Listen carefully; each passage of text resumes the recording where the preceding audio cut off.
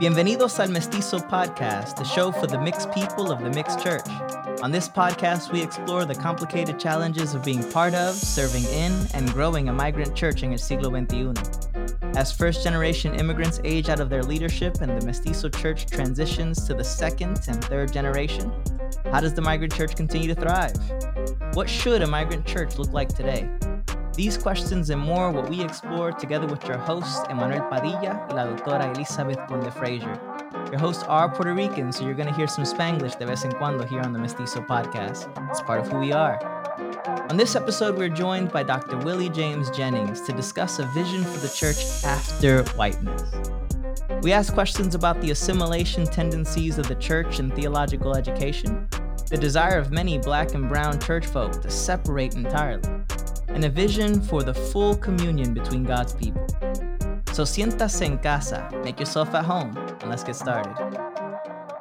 Brother Jennings, welcome. It is an honor, a privilege to have you join us here on the Mestizo Podcast. Listen, the honor is all mine. I'm just glad to be in the number.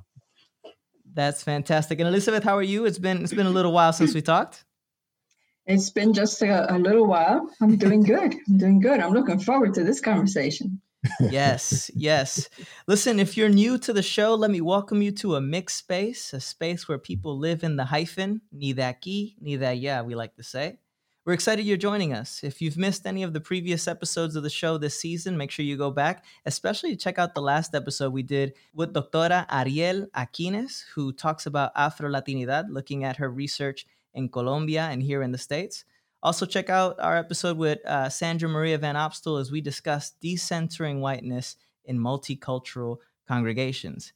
Now, we have the opportunity to receive questions from y'all. If you have a question about today's conversation or any of the conversations we've had thus far this season, don't forget to leave us a voicemail. You can call us at 312-725-2995. That's 312-725-2995. Leave us a 30-second voicemail with your name, city, y pregunta, and we'll discuss it on the last episode of the season. You can also submit those questions via the link that's attached to the show notes. Lastly, don't forget to follow us on social media, Instagram, Facebook, and Twitter at World Outspoken, where you can get all this content and so much more. Brother Jennings, before we get started, I realize I need to ask you a question. A lot of your research deals with the Spanish. How much Spanish language do you got down? How much Spanish can we go into today and keep you tracking? Not at all, brother. None at all. As they say, if you can't do it right, don't try to do it. But it's on the top of my to-do list. It's on the top of your to-do list. All right. We might test you a little bit, but I appreciate the honesty. At one point in time when I was moving through my doctoral program, this was before people got a little more enlightened. I asked my the directors of the program if they want me to learn French. I said, "Could I do Spanish instead of French?" I'll check on that. And the answer was, we don't think so. I'm like, oh, man. That's a shame. This was back in the unenlightened days when you couldn't even do Spanish as a substitute for French. In fact, they said to me, well, if you do your French and your German, then we might allow you, but you have to write us some actual rationale for why that's important. You want to make sure you know the scholarly languages first. You talk about that in your book, After Whiteness, the scholarly languages. Yes, I do. Yeah, we'll get into that. Well, hey, speaking of your books, I thought I'd read your most recent book, After Whiteness, An Education and Belonging. It has these personal anecdotes. I thought I'd read one of them, and then I have a question for you related to that anecdote. You write this little vignette of your story. You say, "I've always been a listener of bodies and a reader of thoughts. This fact is more and less mystical than it sounds. I've always loved books and the sensual act of reading, rubbing my hands across a page, delighting in the way letters dance on a page, sensing my breathing in and out as I connect the words and then the sentences and the paragraphs. And as they connect, I hear the voice the writer has created. Then and there, the thoughts appear, open and free for anyone with the patience to see. Reading thoughts has always been a precious freedom for me. I learned very early, however, through trial and error, that the voice formed as one reads the pages of a text is a phantasm, its connection to the actual author always a matter of speculation, and that how that voice connects to my thoughts and my voice is integral to that speculation. Trial and error began for me when I too quickly imagined that the funny, irritating, maddening, wise, righteous, audaciously courageous, or insightful voices I heard through text matched authors who would see me, a Black man, as their conversation partner. My many teachers disabused me early and often of that hopeful connection. My question, Dr. Jennings, is this. What kind of voice do you hope we hear when reading your books? How should we hear you? Who's the Jennings on the page? Well, I hope that when people hear my voice on those pages, that they will sense something different than what I was taught. That is to say, they would sense somebody who would actually see them and then also see them as a conversation partner. So my hope is that I would start a different dreaming, a violation of that crucial principle that all of us, people of color moving through the academy, learn, that who these dudes and women are on their pages and who they are in person. Don't get that twisted. My hope is to say, with me, you can hold those together. So I want them to sense that there's a companion in the journey. But equally important, when you write especially as a person of color, especially as a Black man, you hope that people will see that you share some sense of their subjectivity. Oh, he sees it. He understands it. He feels what I feel. Okay. All right. I can go somewhere with this gentleman because, he's inside this same thing, even if it's at a different angle. He's yet on the same boat. Can I ask one more thing about that subjectivity? I think that's so important to acknowledge. Your book, Christian Imagination, it begins with the story of your mother, Mary. And then in that book and other writings, even in this book, After Whiteness, belonging is a central theme. Now, you pull us into your subjectivity by starting with Mary. I was just wondering, what inspires the centrality of belonging as a theme in your writing? Well, it's the deepest inner logic of all the strategies of survival I was taught by my people. And it's the deepest inner logic of all I was taught about the gospel story, that God destroys death through belonging. God casts out the devil through belonging. And God offers a new possibility for us all through belonging. And I understood, as my folks taught me, that's the power. The power is in belonging. So coming back to that is crucial. And the recognition that all the stratagems of the evil one are all aimed at severing, destroying belonging. Because if I can destroy in you and around you the power of belonging, then soon you will welcome death because you're by yourself. And if I've convinced you that you're by yourself, then I brought you back to that moment when Jesus, in hunger, had to face the evil one alone. And the evil one kept trying to convince Jesus that you are by yourself. And Jesus kept pressing back. No, I'm not. Dr. Jennings is about to preach. I'm dealing with two preachers today. He got the preacher going in me too, because here I am listening to the verse that says, and nothing will ever separate you. Nothing will ever separate you from the love of God. And the love of God is not just God. Oh, it's like heaven somewhere. The love of God is me looking at you and you looking at me and we telling each other that we belong. That's what he's saying here. See, normally I have to reckon with Elizabeth going off and preaching at me, and then I can't continue the podcast. I didn't know I'd have to deal with two. You're in trouble now. I'm in trouble now. Hey, Dr. Jennings, one thing that gets controversial for me in my circles, right? I teach here at the Moody Bible Institute. It's a school that's very centrally placed in the evangelical movement, if I can put it that way. And one thing that I deal with is my use of the word whiteness, right? I'm pulling from some of your literature. I'm pulling from others as well as I discuss whiteness. And I thought I'd read this quote from After Whiteness, and then I'd ask you to clarify for me. Help me help those around me understand. You say this in After Whiteness. You say, white self-sufficient masculinity. It's not first a person or a people. It is a way of organizing life with ideas and forming a persona that distorts identity and strangles the possibility of dense life together. In this regard, my use of the term whiteness does not refer to people of European descent, but to a way of being in the world and seeing the world that forms cognitive and affective structures able to seduce people into habitations and its meaning making. Can you break that down for us? You said whiteness is not people of European descent. What do you mean? What are you getting at? This is one of the most difficult things, I think, for so many people of European descent to understand.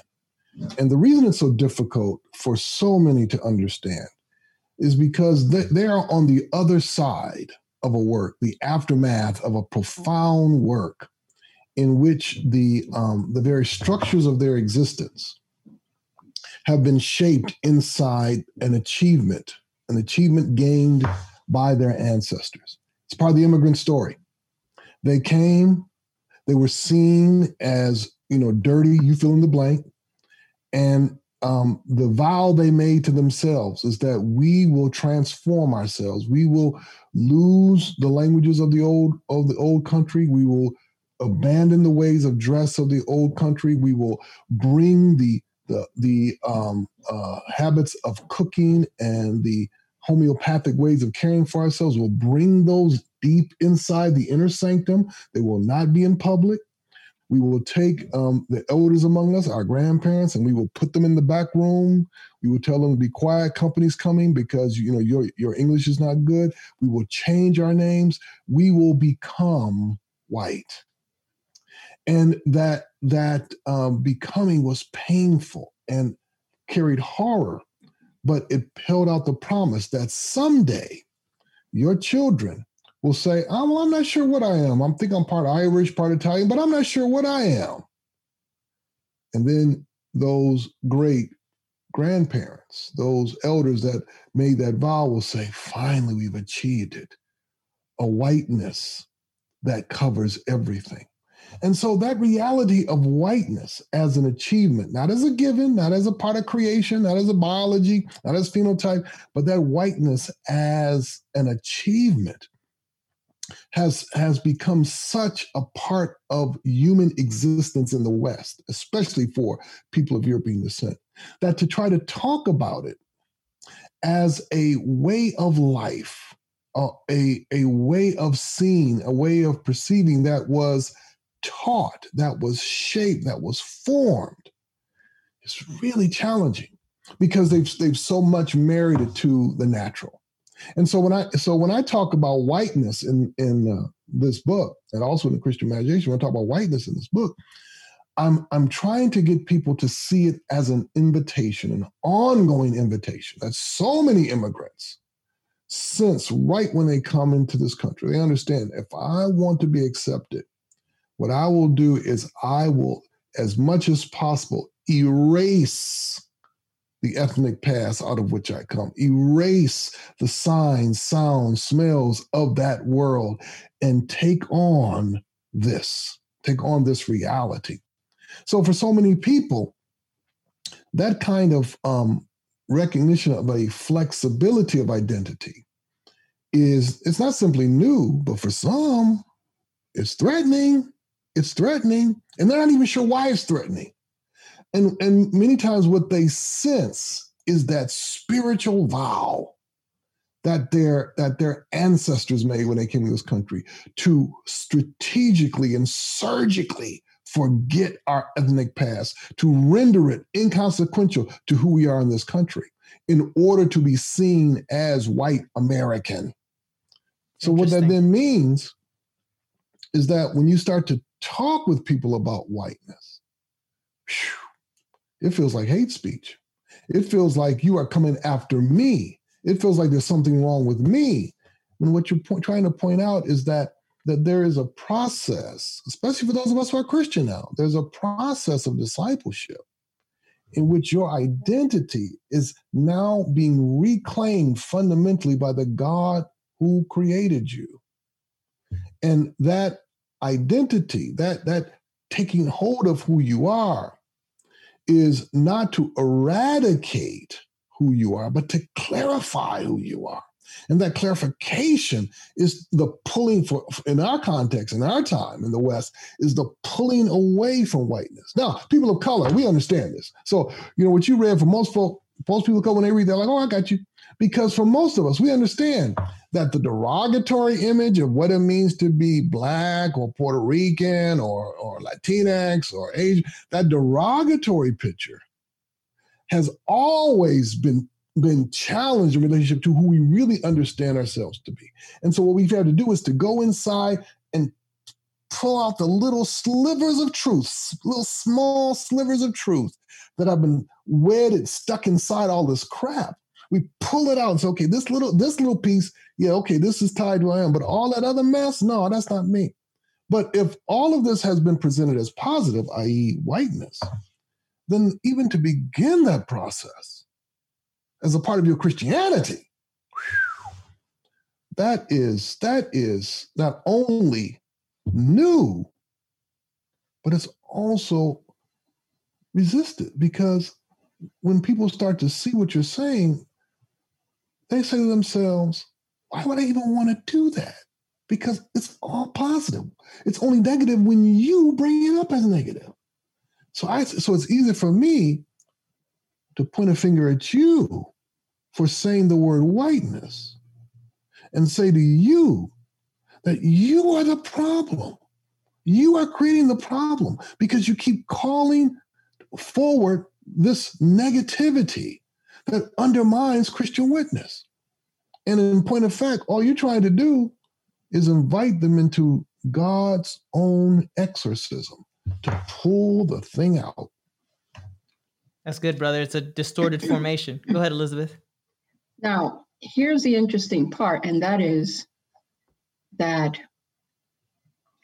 part of our Christian identity that is part of our formation as disciples has also been tainted, because people have taken the brand of what it is to be a white Christian and have said, from now on, you don't have to be Latina. You don't have to be a Latina, Elizabeth. From now on, all you have to do is be a Christian, and all your problems will go away. If you just say that you're a Christian and you leave all this Latina stuff aside, which is confusing, then you could be okay. And they don't realize that it's impossible to do something like that, right? It's impossible to do something like that. So say something about that distortion as well, because you see, to hear it from you the way that you just said it, it makes sense. But then when you have this other little distortion, right, it makes it very confusing for somebody to discern what's really happening here. Yeah. See, the reality for us in the Western world is that the Christianity that we were presented is one that imagined Christian existence, discipleship to Jesus, inside of a life-denying assimilation. And so that to be Christian is to, in a sense, create a cultural clean slate that means that there is this washing away of the particularities, the stories, the realities that constitute the creature in its specificity all over the planet, right?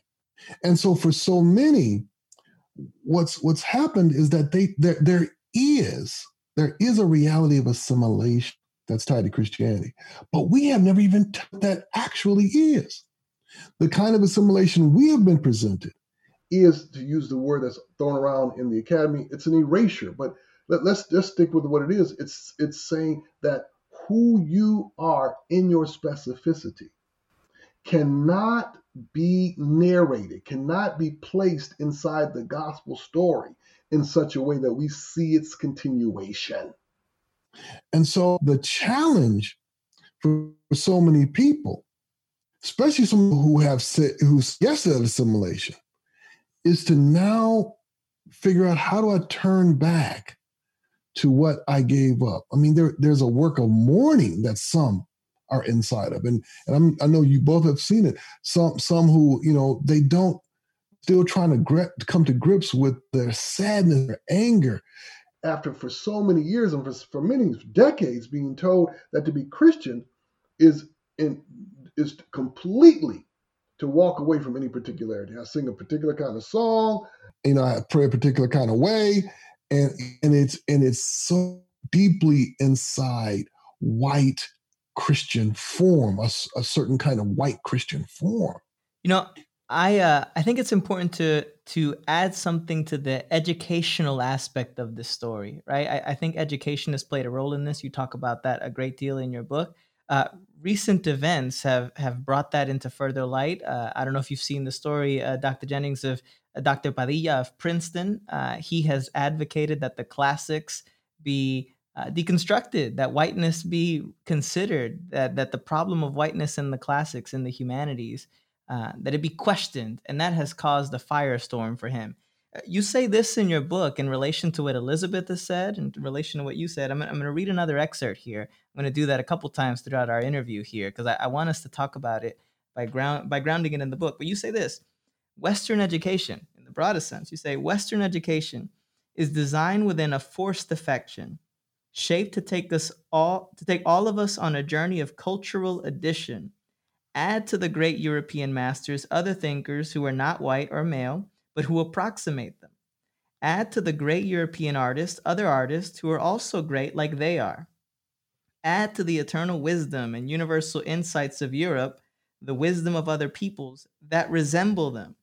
Add these non-white others as embroidery to frame a picture, or spices to season a dish. I think that's what you and Elizabeth are getting at, right? That there is a kind of, you're only ever going to add to the universalism of the kind of European domination of these ways of thinking, right?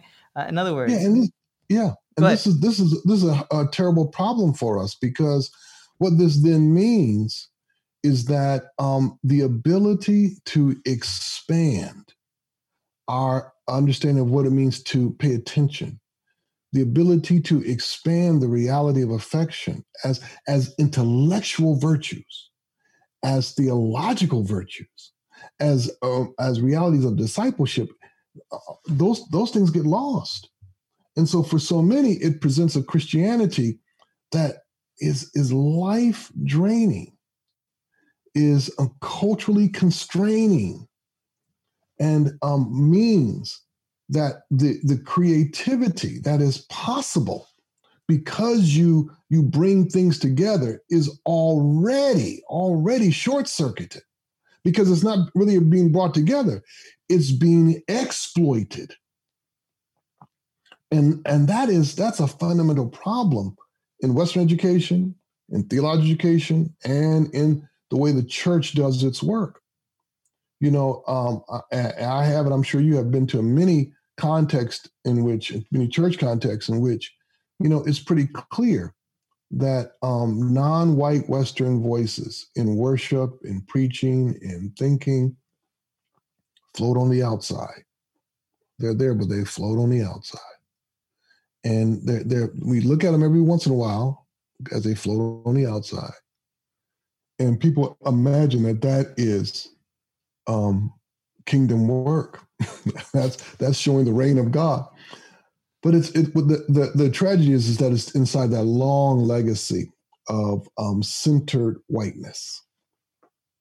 Brother, let me ask this. That brings up a question. Every time World Outspoken, the ministry that helps to put together this podcast, every time we're asked to come and speak and offer training at churches that are even multicultural, right? We see a lot of this where they say, well, we're looking to hire a Puerto Rican pastor. Can you coach us on what that might look like? Or more truthfully, they don't ask specifically for a Puerto Rican. They might say, we're looking for a Hispanic pastor. And don't think about even the particularities within that identity, right? Mm-hmm. Hispanic. Mm-hmm. You talk in your book about forced affections, right? Mm-hmm. And some of our white listeners would say, well, you're trying to give us a new forced affection, affection of diversity, right? How do we change affection so that words like we're committed to a diverse pastoral leadership, how do we change affection such that those beautiful words are true words and that we don't come across as trying to force a new kind of thing? Well, this is part of the challenge, isn't it? Because there is a cultivated blindness, a cultivated ignorance that's inside of the process of Western education. So, and what that means is that many people are not taught to see the centered whiteness and the formation of their aesthetic sensibilities inside that centered whiteness. So when we say open oneself up to the love that God is drawing us into, God is pressing through us, for so many people, that love already has a certain kind of control tied to it. And there are in the West, as I said in this book, control is one of the virtues that's a part of white self-sufficient intellectualist form. It's a part of it. So what we have to understand is that affection cannot be understood. The kind of affection that God is trying to give us cannot be understood with control. And what's the primary example we see of that? Acts 10. The sheet is lowered. And the sheet is lowered at the height of Peter's hunger. Right? God, at the height of his hunger, wants Peter to now learn to desire that which he had been shaped, cultivated, to not want theologically, morally, or aesthetically. He went, ugh, that's not what I like. God said, no, it's not about what you like. I'm trying to open you up to the reality of what I love, so that if you love me, you will love who I love. And that love is a teaching, disciplining reality that expands us, right? So I always tell pastors and those in leadership and who want multicultural witness and want diversity, people will figure out right away, whether you are a teacher, a preacher, whatever you are, people figure out right away your loves, because your loves are not found in when you're saying, I love all God's people. Your loves are found in the anecdotes you tell, the stories you tell, the things you talk about that you enjoy eating, reading, talking, singing, listening to. You show me your loves, right? And so the showing, and even if you try to hide them, you're going to show me your loves. And if the loves you are showing me are different from the things you say you're committed to, then I understand that you are still inside the reality of affections that have been not only colonized, but colonizing. You only want a certain set of affections. And that's the challenge for so many, because an intellectual life shaped inside the racial reality of the West is an intellectual life that is still calibrated by a homogeneity of what makes me comfortable, what I see as safe, and what I see as normal. And inside that, the intellectual life is always going to be a struggle to move toward a greater diversity. Go ahead, Elizabeth. I want you to react to that. Well, the whole issue of learning to love differently and of even understanding how it is that God loves. I mean, when you think about what happened to Peter learned to say, because that's how the Torah was interpreted to him. Mm-hmm.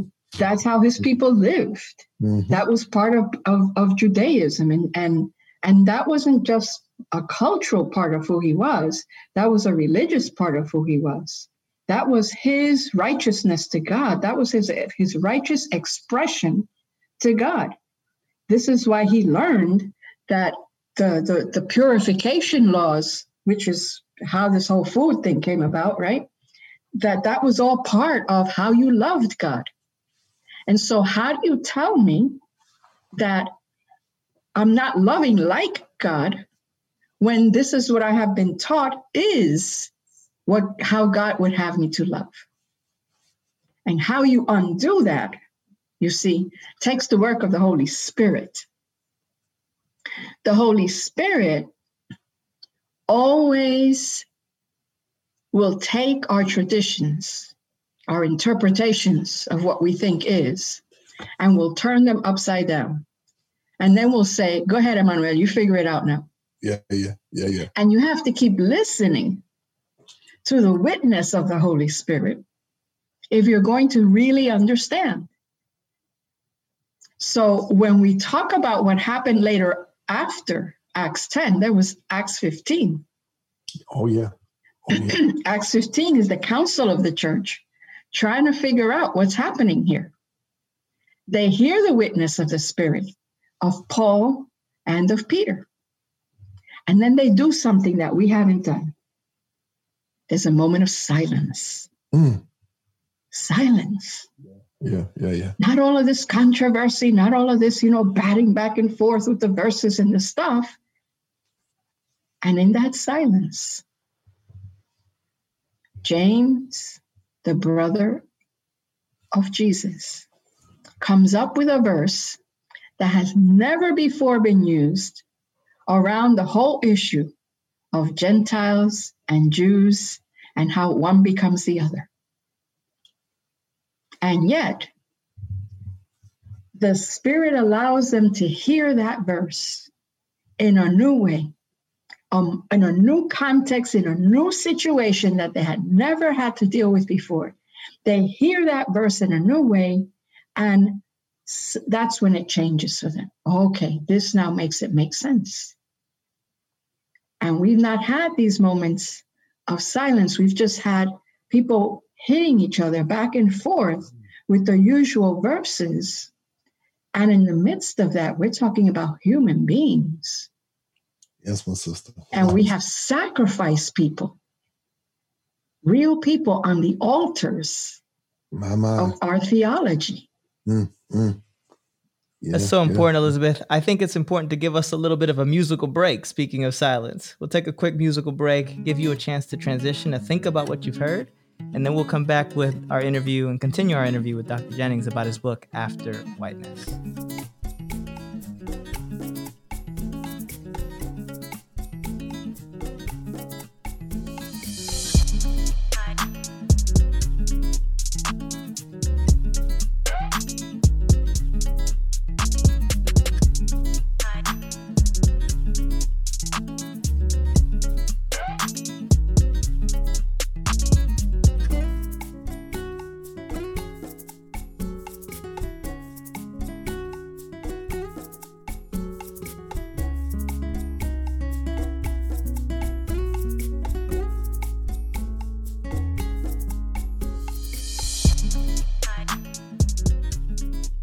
All right, so we're back. We're interviewing Dr. Jennings, talking about his book, After Whiteness, and trying to cast a vision for the Mestizo church that is beyond this thing we call whiteness, that we're not referring to European descendants, as we said.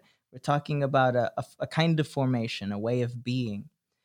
Dr. Jennings, it's interesting because there's a couple possibilities in terms of how BIPOC leaders react to this thing called whiteness, right? Yep. Some will react by saying, no, I'm done. I want cultural autonomy. I want separation from this thing. We have been discussing in this podcast now for 2 seasons. We've been discussing the desire to see the church, to see the mixed reality of the church in some ways. And there are some BIPOC leaders who want to protect their traditions in ways that I understand. They want to protect them from those traditions being commodified, those traditions being sold as part of this kind of multicultural movement. What do you say to those who are concerned? Especially, I'm going to ask the question maybe a little more challengingly, because there's a phrase that caught me by surprise in your book. You use the phrase good assimilation. And I was wondering, what do you mean by that phrase? And what do you say to those who say, no, I want to protect what's ours? Well, the first thing you say is completely understandable. And you also recognize that the desire to do that is an honest desire. It is built inside the reality of, in fact, we have to put it this way. We are still caught inside whiteness because of this. And so that entire way of strategizing against whiteness is unfortunately still a modulation inside of whiteness. It's still inside the problem.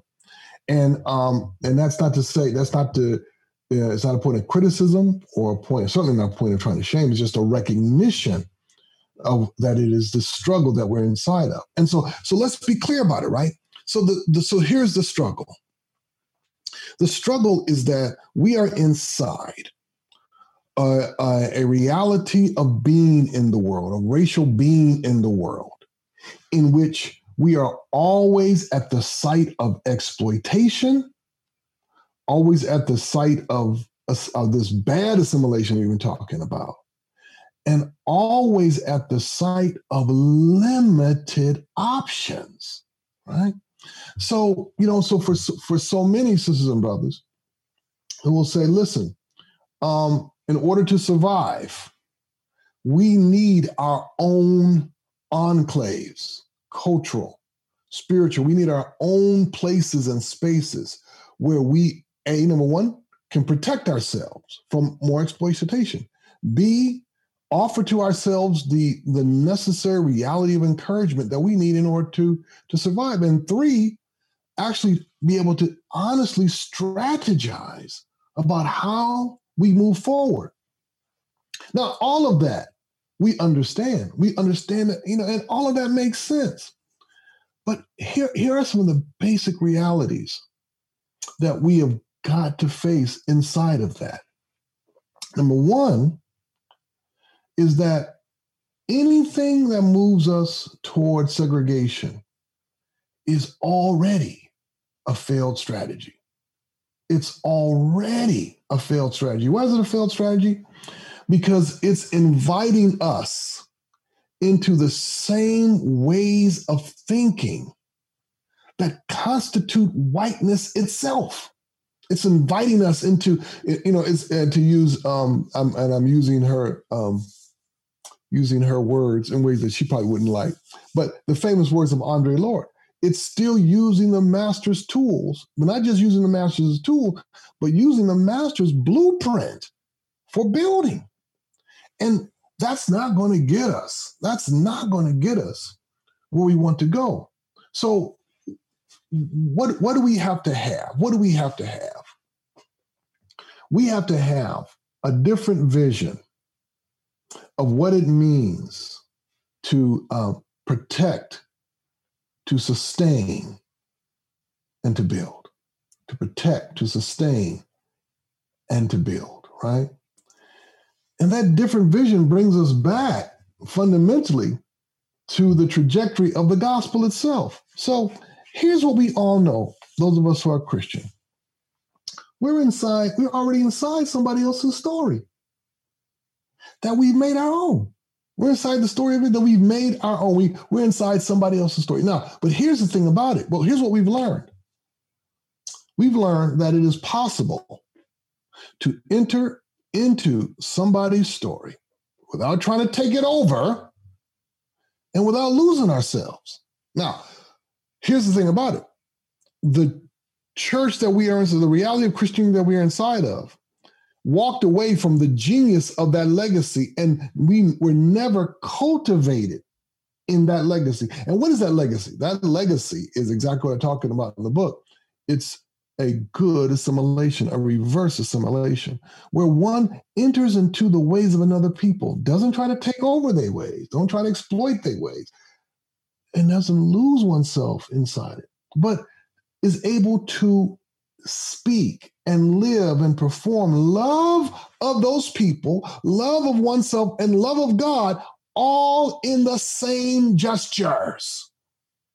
love of God, love of those people, and love of oneself.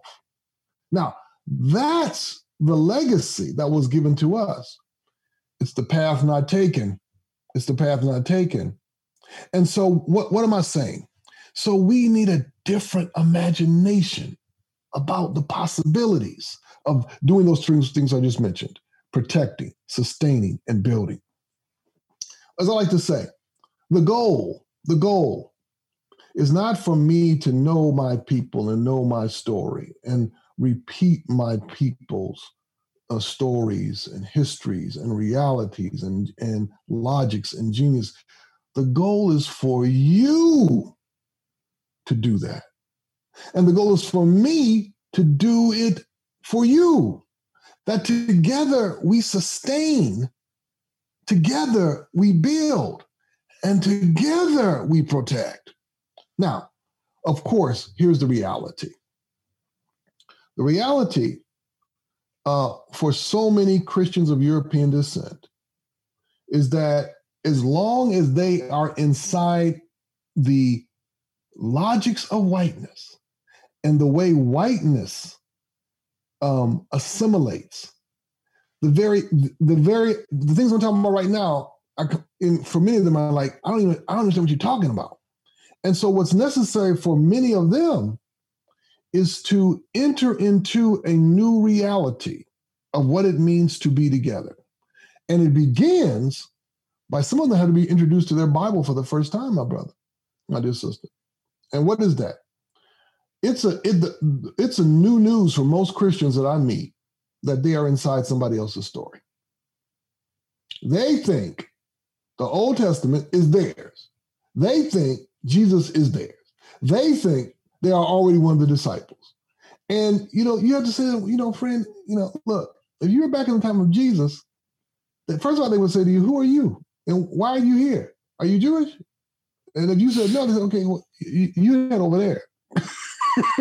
You're not with us because you're not a part of our people. And most Christians, when they read their Bible, they have no sense of that texture. What does that mean?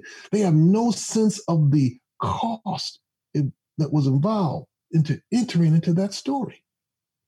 And what they were supposed to have learned, pedagogically speaking, in terms of the nature of the Christian life, in that entering in. That's supposed to be a way of life, the entering in, right? That's not there. And so for so many, especially Christians shaped inside of whiteness, when they think of the entering in, they're thinking of people like you and me and Elizabeth entering into them, entering into their Christianity, entering into their world. And so that very framework is fundamental to the problem. But let me be clear, because I want to make sure the danger with a Christianity shaped in cultural nationalism is that it falls into the two traps of cultural nationalism. The one is a cultural narcissism, in which I imagine what is beautiful, what is good, what is true, what is genius, what is honorable from my people out to the world. And sometimes they don't get out. It just stay there. And then the other is the hierarchies. My people, your people, my people, but my people, my people. And the problem is that both of those miss the power of calling ourselves the people of God. The people of God gives us everything that they want without the narcissism or the hierarchy. What is the people of God is all the people of God in their particularities. Isaiah 2, all the people streaming into the city of Jerusalem to learn from God. It gives us all the beauty of the particularity, but it's together, right? Now, the challenge, of course, is that for so many people, they listen to me, they'll say, but brother Jens, I hear what you're saying. But let me just say, I have to deal with white people enough, in whatever context I do. And so I want a community, I want a church, I want a place where I don't have to deal with them, right? And I understand that. But here's the question to everybody.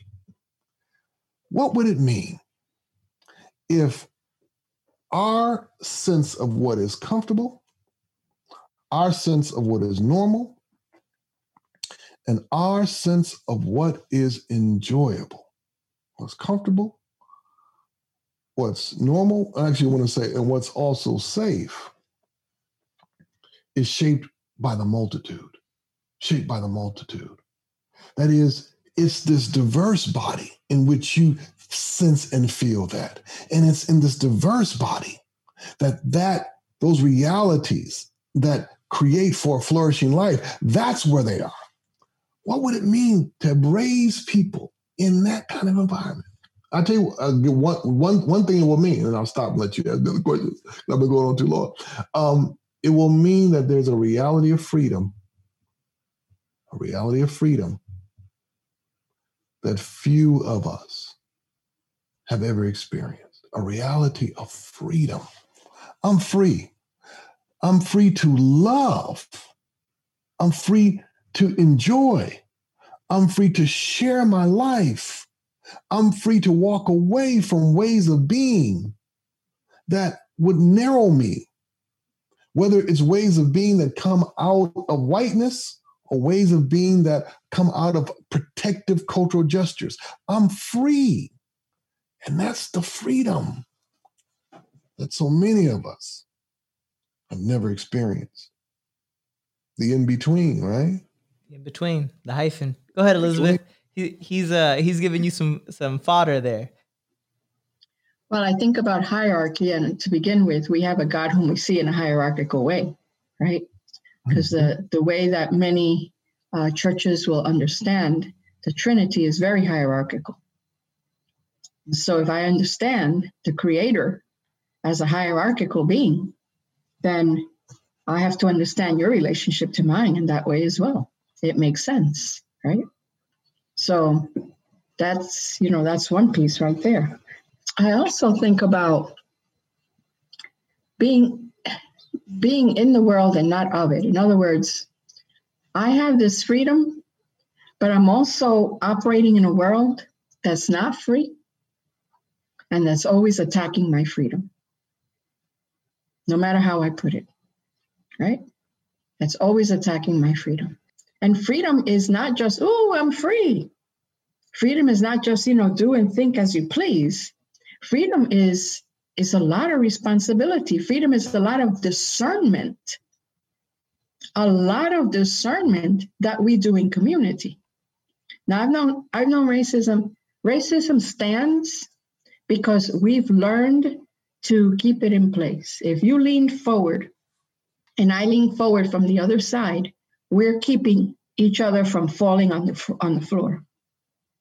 And that's how we keep racism going. You lean into it and I lean into it. I may lean into it from an opposite side for different reasons, but you do the same. And neither one of us can let go because we're both on the floor on our faces. And so that's so good. Creating those spaces where we decide that we're going to go at least, 1, 2, 3, and both of us sort of lean out for a minute and then look at one another, which is what happened in creation, right? When the Ish and the Isha were in front of one another, and that's when they knew their identity. This is about identity. This is about knowing who you are and knowing who I am and thinking about ourselves with sober judgment. So I can't think of myself in a hierarchical way in relationship to you, right? That's what humility is. But it is so hard to come to those places of humility because I have to let go of all of these things that protect me. And I keep feeling I have to protect myself because otherwise I'm going to get attacked. Mm-hmm. Mm-hmm. These ideas of freedom, of being in the in-between that both of you guys have raised, these discussions of hierarchies, I can't help but relate it to the story of Harold in the book, Dr. Jennings. You talk about this figure, Harold. He is a child of an African-American pastor who is being formed to take over for his dad when his dad retires, and he is excited to honor the traditions of the Black church and to bring those forward. And you say this about Harold, and I can't help but bring it up because these hierarchies happen especially within Latinx communities as well. We have something very similar to this Harold story. And so as we talk about freedom, hierarchies, being in the in-between, I wanted to raise Harold's story. You say this about Harold. You said, I need to return to Harold. For this Black man who would be Afro church king also made life difficult for his student colleagues. Harold administered racial tests to everyone. He tested how other Black students would preach, talk, walk, sing, pray, dress, and play. He commented on what food they would and would not eat, what music they would listen to, what hymns and gospel songs they knew and did not know, what preachers, teachers, evangelists, bishops, singers, and groups they had learned about and from. And most devastatingly, he judged who was fit to carry forward the legacies of Blackness, of Africanness, of diaspora hope. You go on to say, I wanted Harold to live a different kind of fragment life, one that would resist reduction, war against the test, and allow him to be unfolded. That's what Elizabeth was talking about, unfolded, opened out to a Blackness that cannot collapse, but that flows like water into everything and everyone, without fear and fear's unruly child, the need to control. Can you speak further to that? Because there are so many Latinos who are doing these kinds of tests, right? Absolutely. And I think it's important to address that. It's present, in my many years in the academy, it's present in so many contexts. To have strong, articulate sisters and brothers, whether we're talking about African American, Latinx, Asian, Filipino. I've seen it from folks from various parts of the continent. And what they wind up doing is that they wind up, and all of them, wonderful people now, at the end of the day, wonderful people. But what they wind up doing is not being able to see the possibilities, not only of the existence of those, but their own existence. They've already decided the reach of their existence and the shape that their life can take, that God would open them up to. Because when they look at other folks like them, whether we're talking about Latinx or Filipino or African American or African, Caribbean, or Jamaican, when they look at folk like them, they've already decided who they are and the extent to who they are. This is part of the narcissism. It's already pulling them in. Okay, you are now walking. You're not walking in the lines. You're not walking in the lines. And what's the deep tragedy is that they don't realize how profoundly colonial, how profoundly white that very reality is. We used to have students over at our house for Christmas and other holidays, and I would always watch some students who, it's the most subtle kind of bullying that you could ever see, where somebody doesn't quite sing it right. Oh, you spend too much time with the white people, or somebody doesn't. Oh, you don't want to eat that? Oh, what's wrong with you? You don't like that? And all of a sudden, you see this subtle policing happening. That is saying, come back inside the lines, come back inside the lines. You cannot be of us and be that wide, that tall, that long. That's beyond us, right? And to then watch in the eyes of their student colleagues who now realize that there's a whole reality of who they have been that they have to now slice off, put away, and hide while they are going through their theological education, because that cannot be factored in here. It cannot be thought through. that this is also Blackness. This is also Latinx life. This is you fill in the blank. This is also that, because the also brings a lie to cultural purity.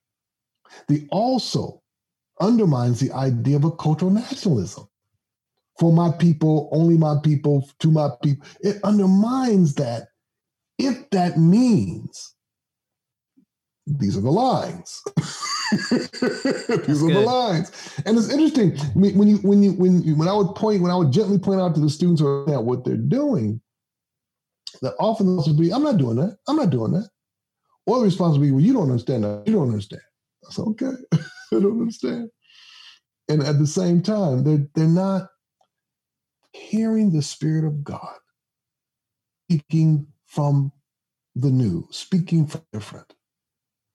And so their ability to hear where God might take them. I mean, he's headed back to his daddy's church, but the inability to hear God in his colleagues while he's in seminary means that when he gets back to his church, he's already tone deaf. He can't sound like it has always sounded for the last 50 years, even though he's talking about moving the church forward. And, the truth of the matter, he's not going to move the church forward. He's only hearing what he's heard. Profound. I got one last question for you, but I'll let Elizabeth fill in anything that she has in terms of commentary of that. But I got one last question for you, and then we'll wrap up. Go ahead, Elizabeth. No, I couldn't help but think about how all of this is a journey, that we really don't need to be stuck at these points, that this can be a journey, that this is why we teach, is so that we can help people journey through these pieces. One of the things I've learned is that in attaining identity, when you're dealing with the hybridness of who you are, is that it's easy to swing the pendulum from, oh, white people love me, to I hate all white people and I only love Latinos. But what you're loving is a select thing about who Latinos are, right? And different groups do this in different ways. It's a swinging pendulum. And it also takes a really deep sense of a different kind of belonging to feel sure enough, secure enough to be able to journey through that with the love of those around you, so that you begin to open up your heart, so that you begin to feel less threatened by the new encounters that you have as you're growing up, right? Because the reality is that we're talking about what could and should be, perhaps, but then there's the other reality that we know. And so when we're looking at that, people get hit by these other realities, and they have these encounters, and these encounters are traumatic. And from those traumatic moments, then people go looking for the places where they can feel secure. And it's hard to bring you out of there when you've been traumatized by a hit, right? Yep. And your innocence was taken away by this hit. And so part of what it means to bring healing so that persons can have that sense of freedom is important. There's a pastoral side to this. And as part of that pastoral side, there's a teaching to this, right? And a continuous modeling of what this means. But we have to talk about what we do with the woundedness that we encounter along the journey of trying to be there. What it really means that we're sheep in the midst of wolves, right? We are sheep in the midst of wolves. Jesus made it clear, right? Jesus made it clear. We are sheep in the midst of wolves. And many times that very woundedness can come from the people closest to us. Mm-hmm. Mm-hmm. And we're experiencing what it means when persons in the church have felt the abuse of control, of spiritual control that's not right, or what it has meant to not be able to have the freedom to ask questions and to move in new directions according to how a new generation is feeling the Spirit come to them. There's that woundedness. And now they're feeling that these spaces that were once sacred spaces are no longer their spaces, and they're even rejecting the story, the Christian story altogether, right? And trying to find other stories that can help them to have the kind of belongingness that they want and need. And so that's what's all at stake here. Yeah. That raises a question for me. My last question, actually. It's like Elizabeth knew exactly what I was going to ask. We're in tune here. That pain, Dr. Jennings, was brought up to me by a friend who read your book after Whiteness. That pain that Elizabeth just talked about, and he raised this. He said, all theologies of belonging must at least include some discussion about exclusion. There should be something on there, right? We've been invited as people of color to be long-suffering with white folk, right? Some white folk who clearly have zero interest in moving beyond whiteness or to a life after whiteness, right? And so he said, what is a just, merciful practice of exclusion? What does that look like? In your book, you have this phrase, exclusion that does not isolate. You use it a couple times, actually, in the book. And so him and I, as we think of our own pain and wounds, we were wondering, what does that kind of what does a covenantal practice that is just and merciful, a practice of exclusion, what does it look like after whiteness? Well, that's a wonderful question. And, in the last chapter, when I talk about a different kind of gathering, I try to get at that. It is what it looks like is the rich young ruler when Jesus says, great, come on, let's go. Sell all you got, give it to let's roll. Rich young ruler looks him in the face, shakes his head, and turns away and walks away, right? That's the exclusion that does not isolate, because ringing in his ears as he walks away is Jesus's words, come, come, come. But he's walking away because those words carry too much. They carry too much, right? And so it does include that reality of exclusion. So in that final chapter, I talk about what it means for people who have understood and lived comfortably inside that whiteness to now be invited into a gathering in which they are not at the center, a gathering in which they are there, but they're not at the center. They don't get to define the gathering. And the image, as you know in that last chapter, is that whiteness loves a gathering that everything flows around it. And that gathering can be super large, it can be as big as you want, or it can be as small, but the point is that it's still flowing around. But what happens if all of a sudden, no, it's not flowing around you? You are inside of the movement. And what's at the center is this kind of figure eight of all these peoples of color, all this reality. And so you're still there. And you could actually say that in a kind of a millisecond, you hit the middle. But when you hit it, there's already two other people on the other side, like a figure eight. So now, the reality of it is that becomes the moment of exclusion. Because many people shaped in whiteness, not just white people, but many people shaped in whiteness, they don't want that kind of gathering. That's too confusing. So what does that look like? I will go to this church, but I never know what I'm going to give. I never know what I'm going to give from Sunday to Sunday, because the preaching here is so uneven. The music is so uneven. One week we got this, one week we got that. One week we got somebody who preaches like they know what they're doing. 1 week we got somebody who don't know what they're talking about. That's too confusing for me. I'm out. Yeah. So, but it's not the exclusion that is inside of whiteness. It's the exclusion that exercises whiteness for those who want it exercised.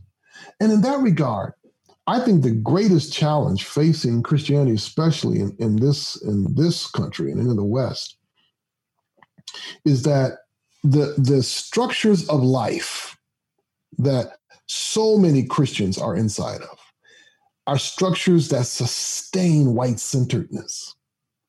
And so, and it's geographic, it's built environment, it's intellectual, it's spiritual, it's aesthetic, and long as it sustains that white-centeredness, at the end of the day, they are yet to come to the crucial question of their discipleship that Jesus asked: will you sell all and follow me?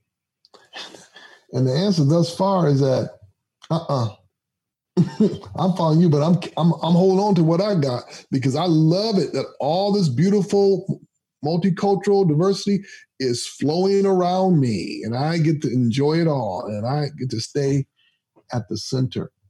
So if there's going to be a new reality, then many people who all their life have lived inside the realities of control, possession, and mastery will have to renounce it, will have to step away from it. And that, my sister, my brother,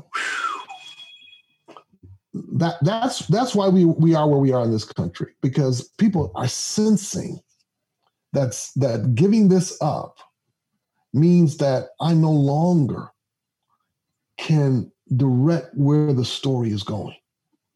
And that, got a long way ahead of us. Yeah. But I am hopeful, and I'll end with saying this: I am hopeful. There are, as I said in the book, I've been in the academy all my adult life, and in the last 10, 15 years, I have seen something I never thought I would see. I have seen young white men and young white women, but especially young white men, come up to me, sit in my office, and say, "Dr. Jennings, I love my dad, I love my granddad, I love my uncles, but Dr. Jennings, I don't want to be them." And the first time that happened to me, I had to say, "Could you just say what you just said?" But I understood. The tragedy was that I didn't have a school. I didn't have colleagues, a lot of colleagues, I had a few, but I didn't have a school that was shaped to hear that plea. His plea was, "Can you help me not become them?" And unfortunately, that's still a plea that Western education, especially theological education, whether we're talking about Bible college, seminary school, still can't answer that plea. Still can't answer that plea. Interesting. You mentioned you need other colleagues, other persons, to also help to create an ethos in which that can be nurtured further. Places of collaboration, we get glimpses. We get glimpses talking about hope. Places of collaboration where people are learning to collaborate, because otherwise none of us are going to be sustained. None of us are going to be sustained. And places of collaboration then turn into places of sharing. When you start sharing, someone's sharing with you, there's generosity, there's hospitality, and then there's appreciation. You start appreciating. You start appreciating those who are sharing with you, because it had never entered your imagination that they had so much to give. Right. You had only seen them through particular filters of the prejudice that's present. Yeah, that's right. But when sharing begins to take place, it changes things. Right. and a spirit begins to take over that wasn't there before. Mm-hmm. So that for me are spaces for hope, spaces of vislumbres. What's vislumbres? These little highlights, these little moments where the sun peeks in through the clouds, right? Vislumbres. Just quick, now you see it, now you don't kind of things. But those places of sharing are doing so much, but we have to reflect on them. Yeah. Because otherwise it's just a happening and it disappears. You have to reflect on them so that they become experiences that stay. And this whole issue of telling each other's stories, that's huge. Amen to that. That's huge. I have internalized you, if I could tell your story. And you have internalized me, if you can tell my story. And we've come to a place where we actually were telling each other our stories.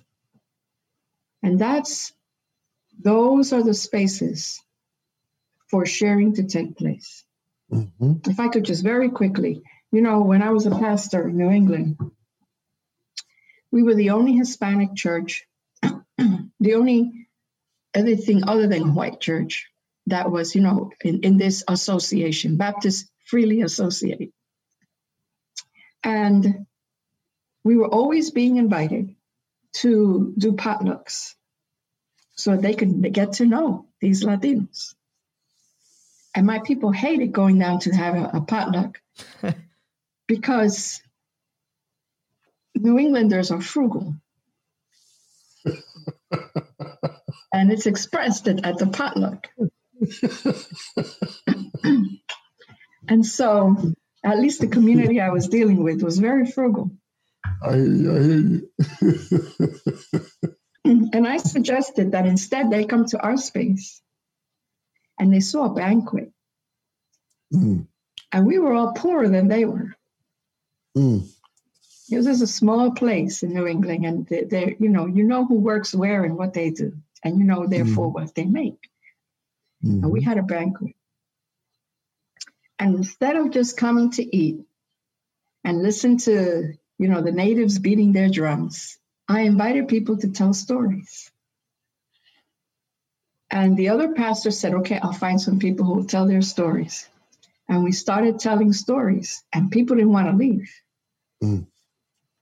There became a place where we became brothers and sisters. Mm. And from that telling of stories, people realized how differently our lived realities were. And then we began to pray together. Mm. And you start hearing what people's petitions are. And you start feeling them in the spirit because you're interceding. Even more so, you're internalizing my reality. And you're accompanying me on my reality. Until finally, you can't stand it anymore. And you decide that you have to share the power that you have. And you realize that you have more power than you knew that you had, that you are an influencer in that space. And you begin to say, wait a minute, I had this here. Let me share this. And you start sharing your connections. Yeah. And you start sharing at a board meeting where you sit. I don't sit there, but you sit there. And now you're sharing my story because you internalized me. That's it. And you start turning some things around. Mm-hmm. And that is a transformation where sharing takes place in larger and larger ways. Mm-hmm. Amen. And we just follow where the Spirit takes us. Mm-hmm. Elizabeth, thank you for sharing that story of a belonging that is after whiteness, a belonging that I think demonstrates exactly the kind of vision we're trying to paint here. Dr. Jennings, thank you so much for joining us again. It's been an honor to have you on the podcast. It's been a gift to listen to two preachers imagine the world differently. Always a joy to be with my dear sister, and thank you so much for this invitation. Glad to have been here. Thank you. Well, hey, listeners, next episode will be a little different. Next episode, we are going live for the show. First time that the Mestizo podcast is ever doing that. We're doing a live recording. We'll have more information on that. But let me tell you who's going to be joining us. We'll be joined for a panel of people that include Dr. Nathan Cartagena of Wheaton College, Natalia Conrivera of IVP, Dr. Robert Chad Romero, you know him, he's our great friend, and Evangelina Morales, which is Elizabeth Conde Fraser's daughter. Did I get that right? Evangelina? Evangelina, mala mia. The episode is titled A More Complicated Mixed. Our guests are going to be talking about their mixedness, and in the literal sense, they are mestizos of a different kind. And so they're going to talk about how they navigate that in this reality of a mixed church, a new church. We'll have more information about that on our social media, so make sure to follow us, Instagram, Twitter, Facebook, at World Outspoken, so you can find out how you can join us for this live taping of the show. Again, if you have any questions about the conversation we've had with Dr. Jennings, don't forget that you can leave us a question either following the link on the podcast or by calling 312-729-2995, 312-725-2995. Leave us a 30-second voicemail with your name, your city, y tu pregunta, and we will take it on the last episode of the season. That's it. Se acabó. Gracias.